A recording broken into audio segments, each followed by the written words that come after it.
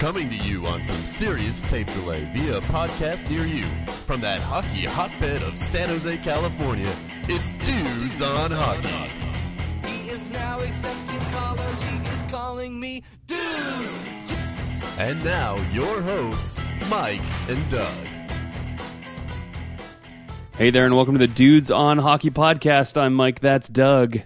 Dude, welcome back from Disney World. The listeners don't know why we've been on a delayed broadcast. It's because you've been partying with Mickey Mouse. I've been in the most magical place on earth, dude. And tell me, as I am a Disneyland fan. I know you are. We go many times a year. Not to Disney World, dude. We haven't gone out there yet. But we go to Disneyland, dude. Tell me, what was your favorite thing at Disney World? Well, I went on the Mars ride immediately after I ate poutine at Epcot. Because you told me to get poutine. And I said, okay. And I looked for it, and I finally found it. And it wasn't great, the poutine. I mean, it wasn't good. And then but I wanted it. And it sort of scratched that itch, you know, when you want like something specific, and then you go get it. And then you're like, yeah. And then I went on the Mars ride, and apparently the Mars ride, they have had to sort of tone it down a couple of different times. And there's two different levels of the Mars ride. There's like the orange level and the green level, and the orange level is more intense. And they tell you literally 10 times, if you don't think like you should do this, then get out of line and go do the. So of course I do the more intense one. Yeah. And then my stomach did not feel good after that. And there also was a really big delay before we went in, so I think someone actually might have vomited right before we went in there. So it was a good sequence of events. I had the poutine. I went on the intense Mars ride where they told you that vomiting could ensue. I think someone may have gotten sick immediately before us, and then I went in there, withstood a couple of G's, and didn't feel great. So but the ride was intense. It was fun. It was good. So I recommend that sequence to anyone. Nice, dude. Well, welcome home. Thanks. And I was insanely jealous of your trip. It sounds like you did not make it to Avatar Land. Where is that? I don't even know that. There's too many lands out there. There's like 70 lands. I don't know all the lands. That's at the Animal Kingdom. Oh, that's the one I didn't go to. I went to the other three. You didn't consult me on this. You didn't consult me. I did not. You're right. I went to Hollywood Studios, the Magical Kingdom, and Epcot. I did not go to the zoo to see the animals in captivity, living lives in bondage. I didn't see that. But they have the Avatar Land, dude, which is the new land, dude. You should have gone to that and not to the Magic Kingdom. You could do that in LA, dude. You didn't consult me. You made a huge mistake, and now your trip is a failure. In retrospect, I made a huge mistake. You did. Who's a bigger failure? The Buffalo Sabres for the return for Evander Kane, or Mike's Disneyland trip? Clearly, the Buffalo Sabres. Clearly. Because they didn't almost get sick on the Mars ride, and I did. I win. I think they did get sick when they realized that nobody wanted Evander Kane. Yes, that was so clearly that's the news since we've been gone is the trade deadline came and went. And the Sharks did in fact make a huge deal after everyone sort of said, "Oh, Sharks might stand pat, blah blah blah." Well, the Evander Kane stuff came to fruition, and it seems like the Buffalo Sabres were looking for a gigantic return, and at first glance it looked like the Sharks gave it to him. But as I think you're going to hear on this podcast, if you look at that compared to some other things that happened on trade deadline, the Sharks actually got a pretty good deal for Evander Kane. Dude, tell us about it. Dude, well, when I first saw the report of the deal, I was very confused. Your text to me was, quote, "I hate this." That's what you texted me. I did. I was upset. I didn't feel like the Sharks were in a position to be making a rental. And I assumed, based on all of the other deals that had happened, the wildly inflated prices for Brassard, for Rick Nash, for Paul Stastny, that the Sharks had given up, two of their best prospects, first round pick, maybe even, one of their young roster players in order to get this deal done. And then when it becomes evident that they did none of those things in order to acquire Evander Kane, I started to like the deal a little bit more. And after I saw him play in person, I liked it a lot more, because I think Evander Kane brings so much to the table that we haven't had in the Sharks roster since Ryan Clough, that it's changed everything in terms of how the forward lines are made up and how they are functioning. But we'll get into that more later. So to recap the deal, as I'm sure most listeners know, Evander Kane to the Sharks for a conditional 2019 first, which is only a first if Evander Kane re-signs with the Sharks, which I think is clearly Doug Wilson's intention here, is for that to happen. I might talk a little bit more about that in a minute. Or the Sharks win the Stanley Cup, which I don't think we'll care if they give up a 2019 first rounder if by some miracle the Sharks win the Stanley Cup this year. A 2020 fourth round conditional pick, also based on those same conditions. And useless forward Danny O'Regan. So useless forward. That's a little harsh, isn't it? So when you look at the price, dude, compared to the other deals that happened for name veterans, the Sharks, it's like they got the blue light special, dude. Like they got such a discounted price on a player that might have been the most talented player moved. I think you could make an argument for that. I think you could. Some might push for a Broussard. Yeah. But I think it's tough. Kane is a established goal scorer and offensive threat with physical side that I'm excited to have in a Sharks uniform. And I think it was a good deal. I think Doug Wilson stuck to his guns, and he bent the Sabres over and got a player in Teal that this is the only way to get a player like this in San Jose, dude, because he wasn't going to come via free agency. Unless they offered him the max or something, right? But no, you're right. You're right. This is how the Sharks have gotten all of these players over the years, and the list is long and distinguished. I remember when I was watching the Oilers game, they put on a screen graphic that said, this is the number, these are the first round picks the Sharks have gotten, and, all through trade, and Joe Thornton and so many others. And Evander Kane is the latest. I think what we're glossing over, if we want, we just heard the glass half full, which I agree with almost everything you just said. But clearly, Evander Kane comes with some baggage, or at least some perceived baggage. He's had a couple of legal incidents. He's had some reports of some douchey behavior with teammates and coaches. So this is the unknown of Evander Kane, right? This is what we don't know. Even as recently as this past year, there were reports of him clashing with teammates calling him selfish, things like this. This is the downside. This is one of the reasons, maybe the biggest reason why the Sharks got such a deal for Evander Kane. How worried are you about these past incidents, and how worried are you that they'll carry forward to the Sharks? I'm mildly concerned, dude, but not overly concerned, just based on the total lack of issues that we've had around this team in recent history.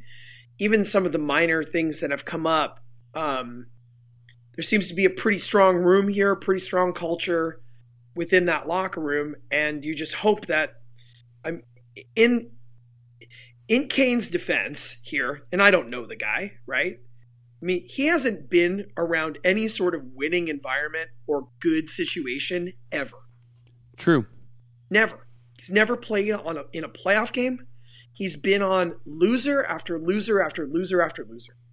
You've got to imagine that that's got to grate on you after time. Now, does that excuse any sort of, legal issues or behavior? No, it doesn't. But could being in a winning environment, could making the Stanley Cup playoffs, could winning a round maybe turn a guy's career around? I think it's possible. I think Doug Wilson's betting on that. And, Wilson's clearly valuing talent over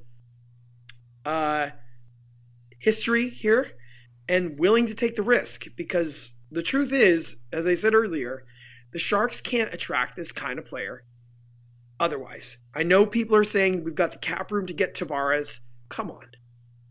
That's not going to happen. Right. I want it to happen. It's not going to happen. He's not coming here. Now, I think there are some other alternatives to that could be possible, but I don't know if you can sniff a player like this unless you get him here first. So I think it's worth the risk, dude. I think the Sharks have such a shallow prospect pool. They didn't really dip into any of that. They just gave up future considerations in order to maybe reinvent a guy's career and have him be the superstar that people thought he might be. Right. And I think, honestly, the fact that he's not signed after this year normally would be seen as a negative for a deal like this. Everyone would scream rental because of these off-ice, quote-unquote, issues that everybody, like, that's the term people use, off-ice issues. Because of that, whatever you want to call it, the fact that he's not signed is actually partially to the Sharks' benefit. I think the Sharks are going to be able, maybe they won't be able to get a complete sense of how he can fit into this team when he plays 20 games, right? You don't know if he's going to be comfortable with all of his line mates, if he's going to be comfortable with the system, how different the system is on the Sharks than it was in Buffalo, etc., right? That can take some time. But certainly within the span of a couple months or 3 months or more, you can get a feel for a person, right? Especially if you see them at the rink every day, you see them working out, you see them practicing, you see them traveling to the game, and you see them hanging out with the boys after the game, etc. And so in this case, it actually, I might submit, it's a benefit to the Sharks that he's not signed, because then Doug Wilson can really measure to see if this is the right guy to be on the Sharks long term, and he's not committed, right? Of course, as you said, the Sharks will be giving up stuff, lesser stuff, if they don't sign him, but they will have the option, right? They will have, of course, first option. They can sign him before July 1st because he's already under contract. They can offer him a deal if they're happy with what they see.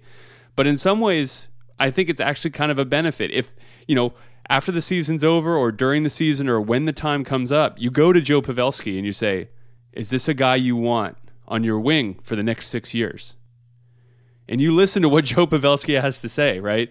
You talk to Marc-Edouard Vlasic and these other veterans on the team that have been there before, that have made it to the Stanley Cup Finals.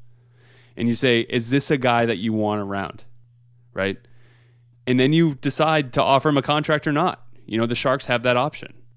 And clearly, I think Doug Wilson has taken his measure and thinks, okay, I think this guy can fit in. But luckily, he gets to see even more up close before he has to pull that trigger. I think that's actually a good thing. The plan that we've speculated upon and that hasn't been clear until now to me is abundantly clear. The Sharks intend to add 2 impact players for next season. One of them is probably Evander Kane. They're going to try and add Tavares, and if they can't, then maybe they'll take a swing at John Van Riemsdyk or a player like that. If they can add Evander Kane and JVR to their current core, this team is significantly better. It is. Correct? Yeah, It already is better. It's better with Kane right now. Yeah. If you could add Van Riemsdyk's 30 goals to this team, I mean, how much better is this team? I think that Doug Wilson's gamble here is that he's planning to add a player like that. if it's JVR, if it's James Neal, if it's he finds a player at unrestricted free agency who's willing to come that can put up 30 goals, he's banking that if he has to give up that 2019 first round pick, it's going to be in the low 20s and it won't matter. It's not like he's going to be giving up a lottery pick. Yeah. That's the plan. Yep, that's the plan. And so if that's the case and you were able to get Kane and some other impact player and the price was the number 26 pick, you do that. You do that every time. So initially, didn't love it. I've come around to it, dude. I think that it's given me some hope for not just this year, which I think, watching Nashville play this last week this year is mostly a dead end, I think, in the Western Conference with how good they are. But that it's given me hope that there is a bigger plan here in order to add to this core and have them continue to be competitive. Because right now the Sharks are just straight up overachieving without Joe Thornton. I mean, they're playing better than I thought they would after that happened. And they certainly have blown up these last two games, adding Kane, scoring 12 goals. They've scored 12 goals. Right. Well, they lost the 3 before that, and none of those performances were particularly great. So it hasn't been all roses since Joe Thornton got hurt, let's be honest. I mean, they lost a stinker. As you said, they got blown out by Nashville. They lost to the last place Chicago Blackhawks, which is weird to say. And then they blew a lead in Minnesota and lost in overtime. Of course, you get a new player who's a 20-goal scorer, perennial 20-goal scorer. Yeah, you get happy, and they beat Edmonton, and then they got their comeuppance against Chicago and blew them out big time. But it's still a little up and down here for the Sharks. I wouldn't put only a happy face on it here. Yep, I mean, but you're focusing on those 3 losses, which I think are not good losses, dude. But I mean, they've still won 7 of their last 10 games. Like they're in a better spot than I certainly thought they would be in. And I think that they're also in a benefit of how inconsistent the rest of the Pacific Division has been. Nobody's been able to step up. And dude, for the first time all year, we're seeing Vegas has lost 3 in a row. The shine is starting to come off a little bit. They're going on the road. I could easily see Vegas taking a dump. We're only, I think, 6, 8 points behind them? I could see Vegas on this East Coast trip completely going in the toilet, dude, because I think it's finally coming to with them. They've gone 5-5 in their last 10. They've lost 3 in a row. It wouldn't shock me if they completely fall apart here at the end. It's been an unrealistic run for them. Yeah, that's true. That's true, and they're already the winningest expansion team ever in NHL history. It's crazy. It's a weird, crazy story for Vegas, who added Thomas Tatar at the deadline. Actually, another. If we want to talk about trades, which we always love to do, maybe now is the time, and we should start with the Thomas Tatar deal. They gave up a first, a second, and a third for him. Is that the worst deal of the day?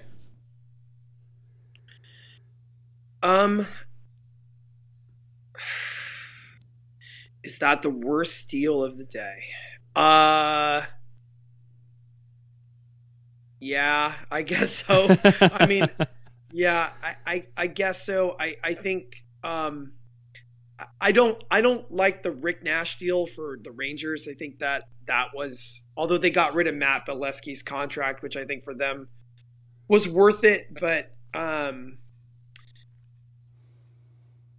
yeah, 3 picks for Tatar. I think in Vegas's, what Vegas would say is that they're getting a player who's under contract for a couple more years, who fits into their long-term plans, and they've just added another, veteran, presence. It's just, what is he? Is he a 40-point player, or a 30-point player? He's not having a good year. It's not a horrible trade, but it's not a good one. I don't think he's worth a first, a second, and a third. Yeah, I don't see where that comes from. I don't see the Nash deal as so bad for the Rangers, frankly. That's not a great contract. Like you said, they got they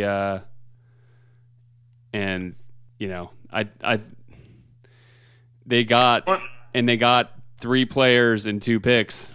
Yeah, I don't think it's a bad trade for the Rangers. I'm Right. talking about that it's not a great trade for the Bruins. Right. You know, Yeah. Rick Nash is a shell of his former self, and on a Bruins team that has performed way better than I think you and I both expected. With them losing Bergeron now, we'll see what happens. I don't know how long he's going to be out. He's going to be out a couple of weeks. That's going to hurt them big time. To give up a first-round player next year and then a forward in Ryan Spooner, who is a good young player. If they go out in the first round, that really wasn't worth it, I don't think. Right. But they seem to be convinced that they're going to make a little bit of a run here. But that's a brutal bracket. You've got the Leafs, the Lightning, and the Bruins. Like, that's brutal. Yeah. Like it makes. I want to say Tampa Bay is the favorite to come out. But when you think that they're going to have to go through one or two of those teams, that's very difficult when you look across the other way, and Pittsburgh might have a little bit of a cakewalk in the Metro. Yeah. Well, Washington's still there. Washington, I don't think they're that good, dude. Like, I mean, I look at them and I go, again, I'm not impressed. Like, I think I thought last year was going to be their year and they fumbled it. And I mean, I think the Metro is not a very good division. When you've got the Flyers in second place. I mean, the number one team in the division has 81 points. That's the lowest of any of the divisions. So yeah, it's going to be difficult. It's going to be fun to watch. I think the Atlantic will be fun, dude. Let's talking about the Penguins. They acquired Derek Brassard for Ian Cole, the first, a third, and goalie prospect Philip Gustafson. They also get back a 3rd round pick. What do you think about Pittsburgh adding Brassard? I'm not sure if that's what they needed, to be honest. So,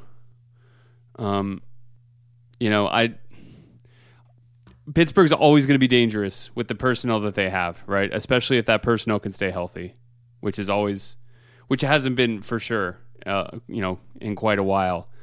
But they get even more firepower. It doesn't. If you're in that division, it's not making you feel good about it. You're like, oh, great. Now we have to deal with Brassard and Malkin and Crosby. Fantastic, right? And plus some of these pretty decent young players they got on the team. So, did they give up too much? I don't know. I think I don't necessarily think that they did, because I think they're sort of that team that you were talking about a few podcasts ago. That's just like, now's the time to win, man. Just give up what you got to give up to get the players you want, right? It's not. I mean, you don't get like completely taken, and I wouldn't say they got completely taken, but they got the best player. And some people like to simplistically look at trades with whoever got the best player won the deal, which I think is way overly simplistic. But the Penguins certainly got the best player in the deal. There's no question about that. Yeah, and I mean, until now, Matt Murray is out with a concussion, which, if he's not healthy by the time they start the playoffs, they're done. They got worked twice this week with their backup goalie in there. So if Murray's healthy, then dude, are we looking at the Pittsburgh Penguins making the Eastern Conference Finals again? Sure, could easily happen. Yeah, it could. And then they'd be sitting there waiting for whoever got the crap kicked out of them in the Atlantic. So it'll be interesting. That's just something to keep an eye on. Matchups can lead to advantages.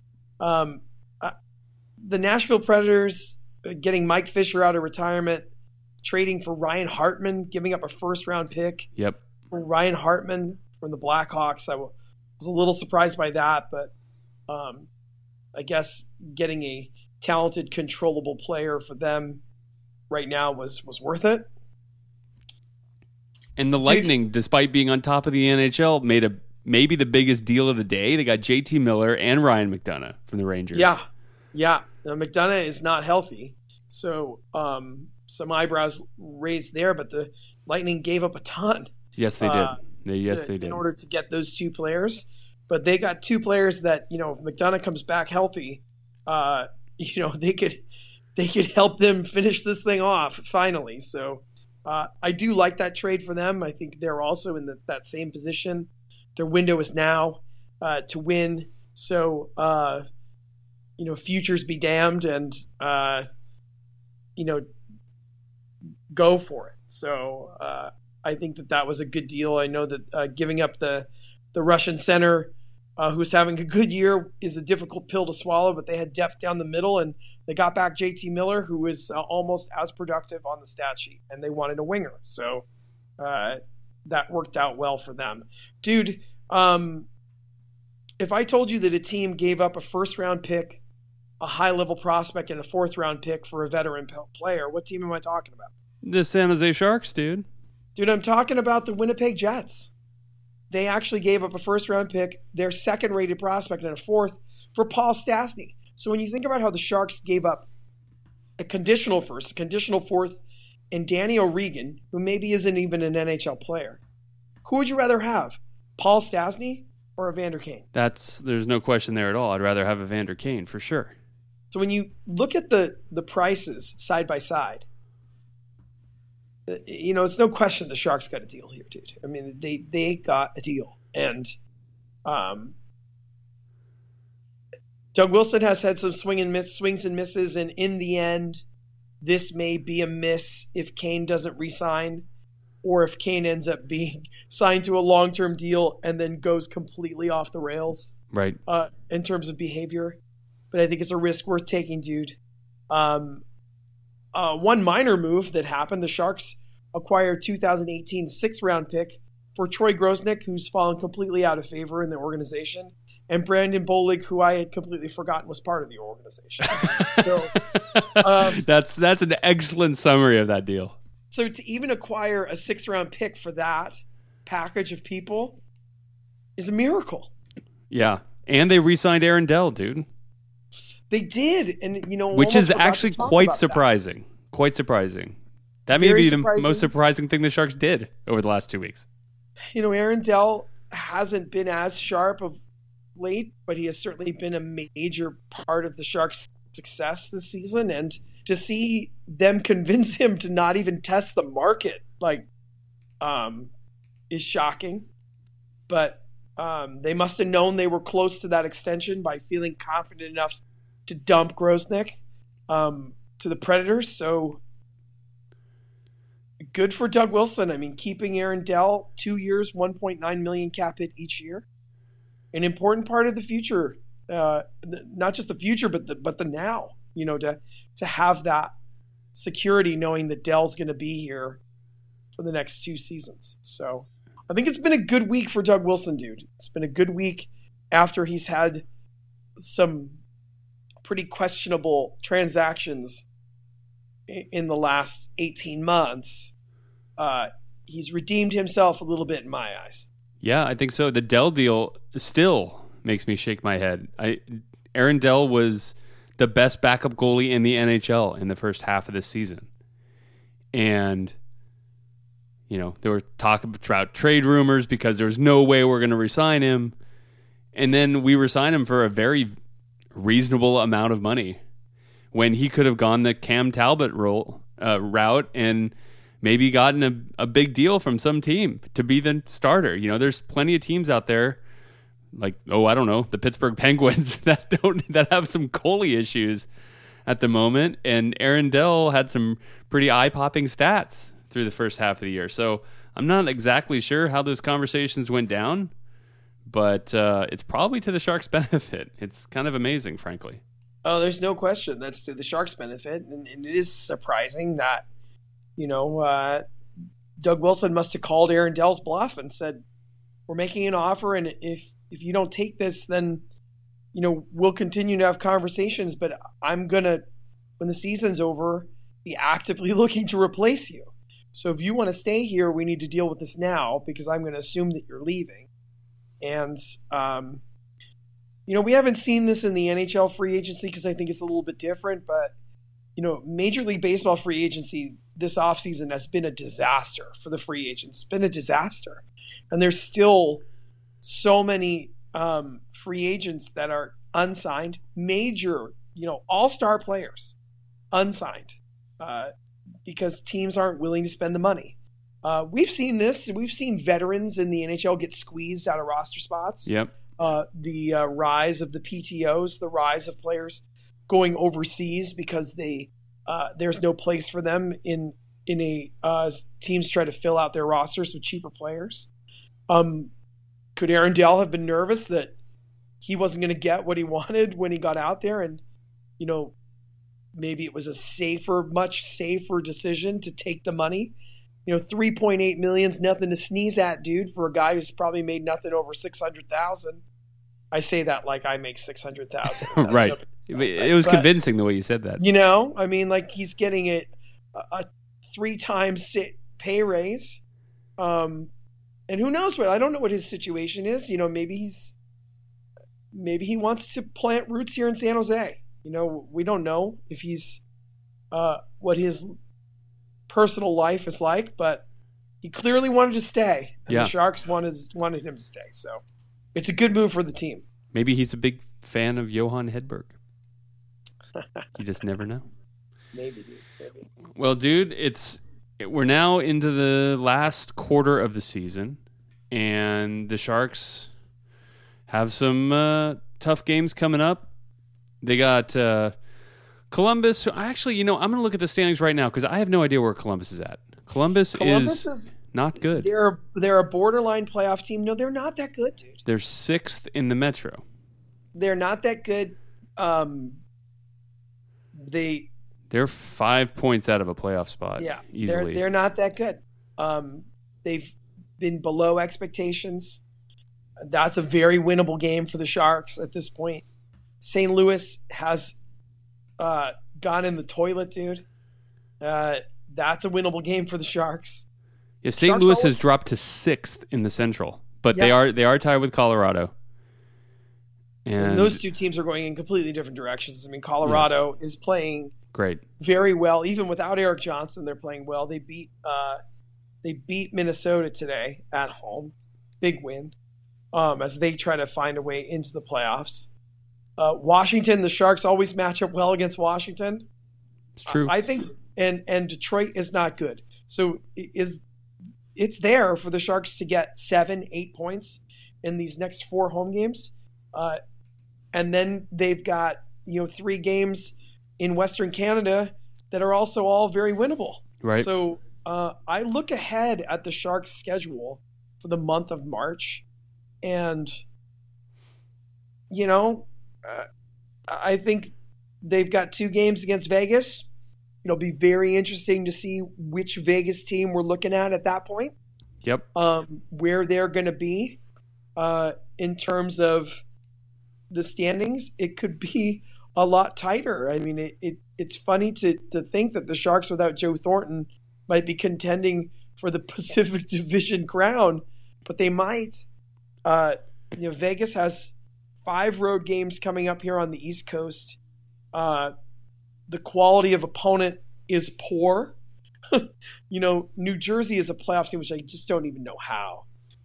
Columbus. Taylor Hall. 2 words. Taylor Hall. Yeah. Okay. MVP. Taylor Hall could be. Good. Would you rather have Taylor Hall or Adam Larson? Taylor Hall. Columbus, Detroit, Buffalo, Philadelphia. They should win. Those road games, but I'm very curious to see what's going to happen with Vegas in the next couple of weeks, dude. You heard it here first. They're going in the toilet. By the time they play the Sharks, I think they'll be separated by 2 or 3 points. Wow. Okay. Okay. Well, dude, the Sharks do have LA at only 2 points behind and Anaheim at 3 points behind. So it's still quite tight here in the Pacific. And then Calgary's 3 more points behind that. So Calgary's 6 points behind us, but 3 points separate second and fourth in the Pacific Division. So it's still plenty tight. We need to win these games because LA and Anaheim have both played well as of late. So they're both over 500 in their last 10. They both are winning games. Anaheim's playing even better than LA is, as we probably would have expected. So I don't think the Sharks can afford to take their foot off the gas at this point. I hope the Evander Kane honeymoon lasts a while. Want to see him get his first goal. He's certainly been in and around the net a hell of a lot in these first two games. That first game against Edmonton, it was, other than not scoring, it was pretty much everything you wanted to see. He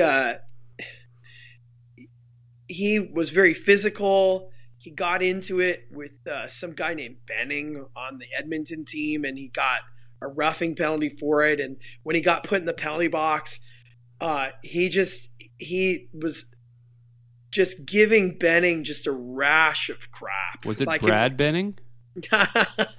What? That's only funny for one person. Doesn't matter. I'll still ask that question every time. Dude, it was fun. We haven't had a player like that since Clough. I really liked it. It changes everything because, he's not just talented. He can handle himself. And if you don't know what we're talking about, look up the game where he fought the same guy 3 times and basically punked him every single time. Yeah, he won all 3 fights. It was great. He beat the other guy's ass 3 times in a row. It changes everything when you have a guy like that. He's not there to fight, but he can keep the other teams honest by being out there because you got to be careful because he's physical and he's skilled. And, I just hope that he can keep his personal stuff together because having him in Teal talent-wise for a long time would be a huge bonus. Yep. A huge bonus to this team. If you can have 2 power forwards like Timo Meier and Evander Kane on the team, makes life very difficult for other teams when you've got guys with that kind of skill and that kind of toughness. Very difficult. Good stuff, dude. I want to talk really quickly about Martin Jones. Okay. How well he's playing, dude. He had a .932 save percentage for the month of February, which is how would you rank that percentage, dude? That is extremely impressive. Extremely impressive. Yeah. So he has put the team on his back at times. And, this is the guy that we saw, the year that the Sharks made the cup run. And if he can get hot, dude, and continue to be hot, I'd say if he can get hot, he is hot. If he stays hot, with how weak the Pacific is, it's possible, dude. It's possible. Yeah.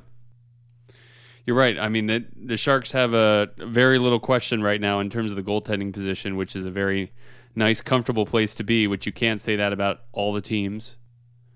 I was looking up save percentage leaders, and Martin Jones is actually 19th, which is surprising. But there's a big log jam right in front of him at 919. He's at 918 for the season. There's some surprising names here, as you would normally expect. Marc-Andre Fleury near the top, and Pekka Rinne back near the top. So we saw Pekka Rinne sort of stumble a little bit 2 years ago, at least, when the Sharks beat the Preds in the playoffs. We'll see if he can regain form, because that will certainly bode well for them. Dude, we haven't touched on the other trade the Sharks made. They acquired center Eric Fehr for a 7th-round pick in the year 2032 or whatever. It was like basically we could draft Eric Fehr's son. A gift, and it's paid off instantly. Eric Fehr is a Stanley Cup winner, won a cup against the Sharks as a member of the Penguins.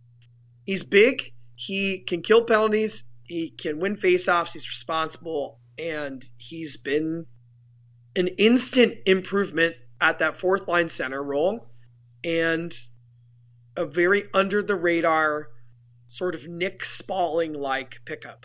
Yeah, except he might play more than Nick Spaulding. But yes, I it seems like, based on the noise that have come out of the Sharks over the past couple months, they wanted to shore up that fourth line position, because it seems Chris Tierney's pretty much grabbed the third line position, so they need a fourth line center. And Eric Fehr is as good of a player as you certainly feel more comfortable with him there than Dan O'Regan, right?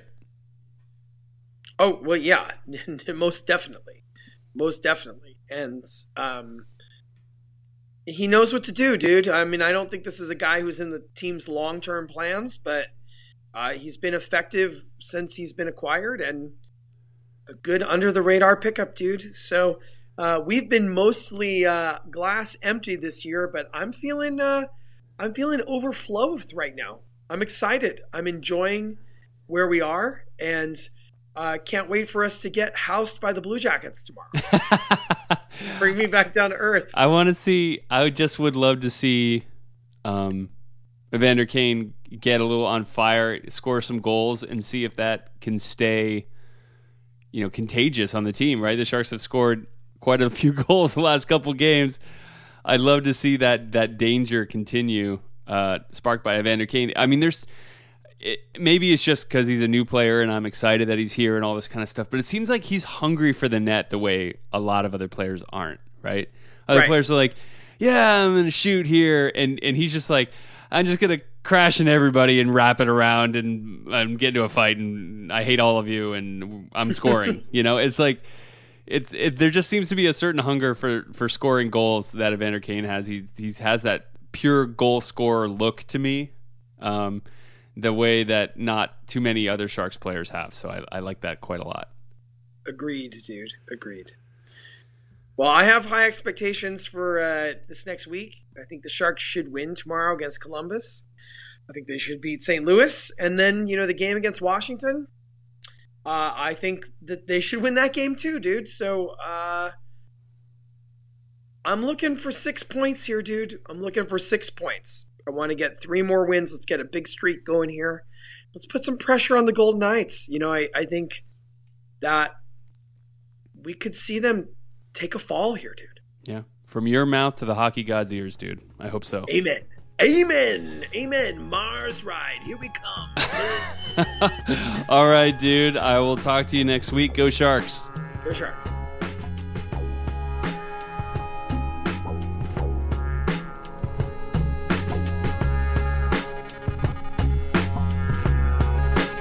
Hate the show? Want to get your questions on the air? Email questions at dudesonhockey.com. Dudes on Hockey is not affiliated with the San Jose Sharks organization or the National Hockey League.